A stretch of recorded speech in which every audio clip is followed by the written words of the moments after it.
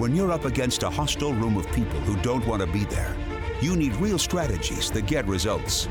Welcome to From Hostage to Hero, the show that gives you practical advice you can use right now in the courtroom, boardroom, or classroom. Learn how to move your unwilling audience to one that is invested in what you're saying, eager to participate, and engaged in the process. Learn from the attorney whisperer herself, your host, Sari Delamotte.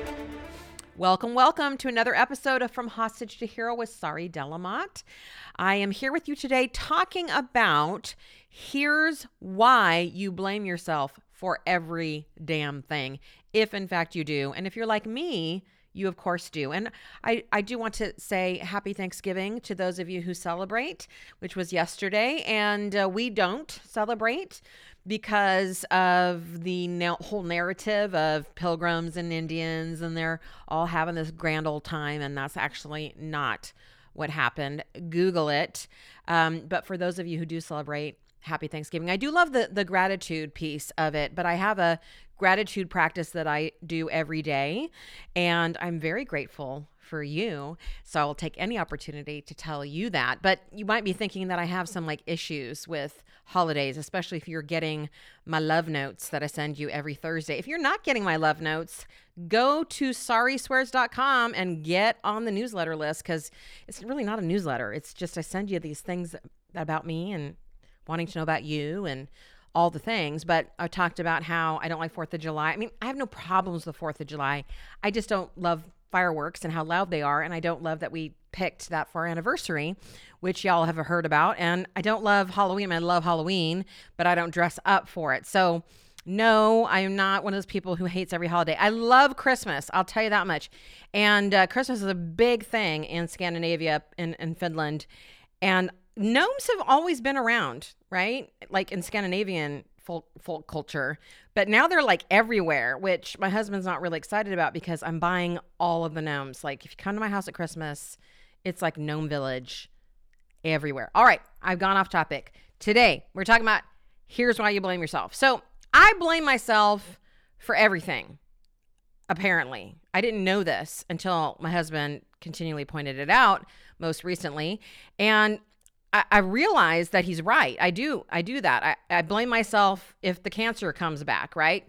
Maybe I'm not eating healthfully enough, or I'm not exercising enough, or maybe I'm drinking too much, even though I rarely drink these days. But in my mind, it's like, if it comes back, it's my fault. I had that thought when I got the cancer. It was like, okay, well, it's because I was too stressed, or I was working too much, or all of the things, right? I used the chemicals. I got my hair done. I got my nails done. That must be the reason why I got the cancer. It's my fault. If I have an issue with friends or with family, it's like, well, maybe I'm not seeing this clearly. Maybe I did something wrong. Maybe I'm at fault. And this is probably true for you as well. I know it's true for many of you in terms of trial. If you lose trial, you think, well, I should have done that, or I shouldn't have done this. And you blame yourself for the outcome that you get. And I know that you do it, and obviously I do it as well. Now, when Kevin pointed this out to me, I thought, well, this is very interesting because this doesn't sound like me. I'm the farthest thing from a victim, for example. I am not a people pleaser on any level. I don't have low self-esteem, as y'all know. I think I'm pretty damn amazing. I think y'all are pretty amazing too. But not that I'm saying that if you have a problem blaming yourself that you are a victim or a people pleaser or you have low self-esteem, but particularly for me, those are the places that I go and look to go, well, why am I blaming myself? Because none of those things apply to me. And so I really wanted to figure this out. And I had a session with my therapist, and I believe I figured it out. And I, of course, wanted to share this with you because I think y'all do this too. Here's what it all comes down to. Here is the reason why you are blaming yourself, if you're like me, for every damn thing. It comes down to one thing, and here it is. Control. If I blame myself, what I'm saying is I had an opportunity to do something different, to fix this, and therefore I have control. So if I was the reason that I got cancer, I can make sure it never comes back, right? If I blame myself for that, then on some crazy ass level, I think, well, then I have this control over it. So so that it never comes back. If I'm the problem in a relationship, then that means that I can fix it. If you stop doing X, Y, or Z at trial, you tell yourself that's how you can end up winning cases. But here's the problem. When and if the cancer does come back, when my relationship doesn't change with said person, when you lose trial again, it starts this nasty cycle yet again of blame, because we keep beating ourselves up for getting the same results, and rinse and repeat. This is very similar, I was thinking about this, to defensive attribution, is it not?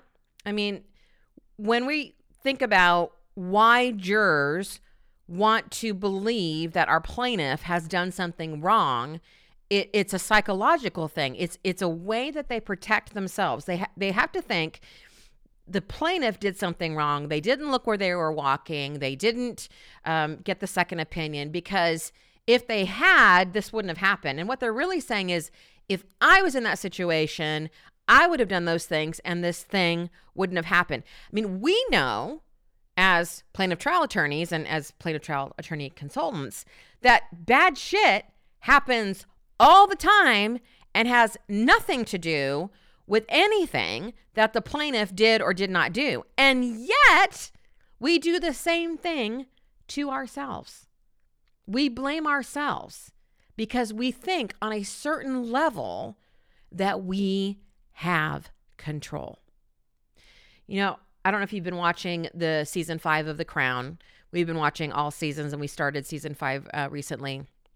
And I'd say spoiler alert, but these are all historical events. So if you don't know your history, then that's your problem for the spoiler alert that I'm about to give you, which is they were talking about a 5-year-old that ended up dying of cancer in one of the episodes. And Prince Philip, at that time, he had said, I mean, who knows if he actually said this, but in The Crown, the actual TV show, he said, there's a group of people who believe that when you get cancer, it's something that you bring on yourself, that it's a wrong thinking that you can fix. And he said, but when a 5-year-old gets cancer and dies, it really does throw that right out the window. Here's what I want to really have you get from today's episode, and that is that control is an illusion. We blame ourselves to feel in control. We try to trick our brains because we don't want to believe that cancer can happen to us, to our loved ones, to fucking 5-year-olds. We don't want to believe that the people who are supposed to love us don't actually love us. We don't want to believe that we don't have control in the courtroom and over what happens in that verdict room. That's scary as fuck. But until and unless we surrender our illusion of control, because we don't have to surrender control because we never fucking had it in the first place, we are not going to have fulfilling lives. Because we're going to consistently be in this thinking that there's something else we could have done. There's something else we can do to control the crazy ass shit that happens in life. It's not until we embrace the uncertainty of life, the good, the bad, all of it, that we find freedom. Freedom is not found in control. Freedom is found in surrender, which is what I am having to learn every single fucking day since my cancer diagnosis. You would think that once you're NED, no evidence of disease, that you go on and live your merry life.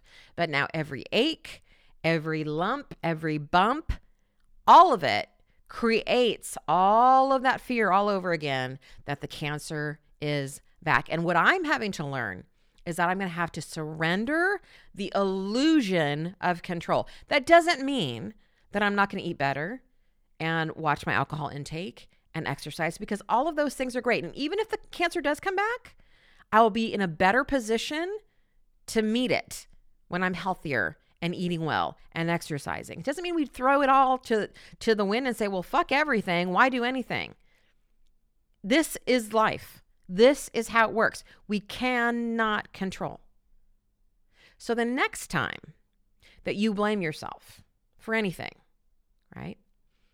I want you to ask yourself, what am I trying to control?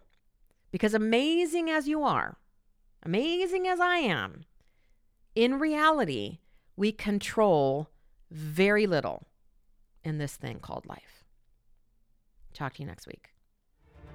While you wait for next week's episode, how would you like instant access to exclusive trial skills training on my H2H funnel method for voir dire? Grab a pen and paper so you can jot down the website address for a 16-minute video that will help you win more cases. The free training is called Let the Jury Solve Your Problems in 3 Easy Steps, and I'm even going to send you a workbook to go with it. Now, are you ready for the address? Visit sariswears.com/training. You'll see me there. Enjoy.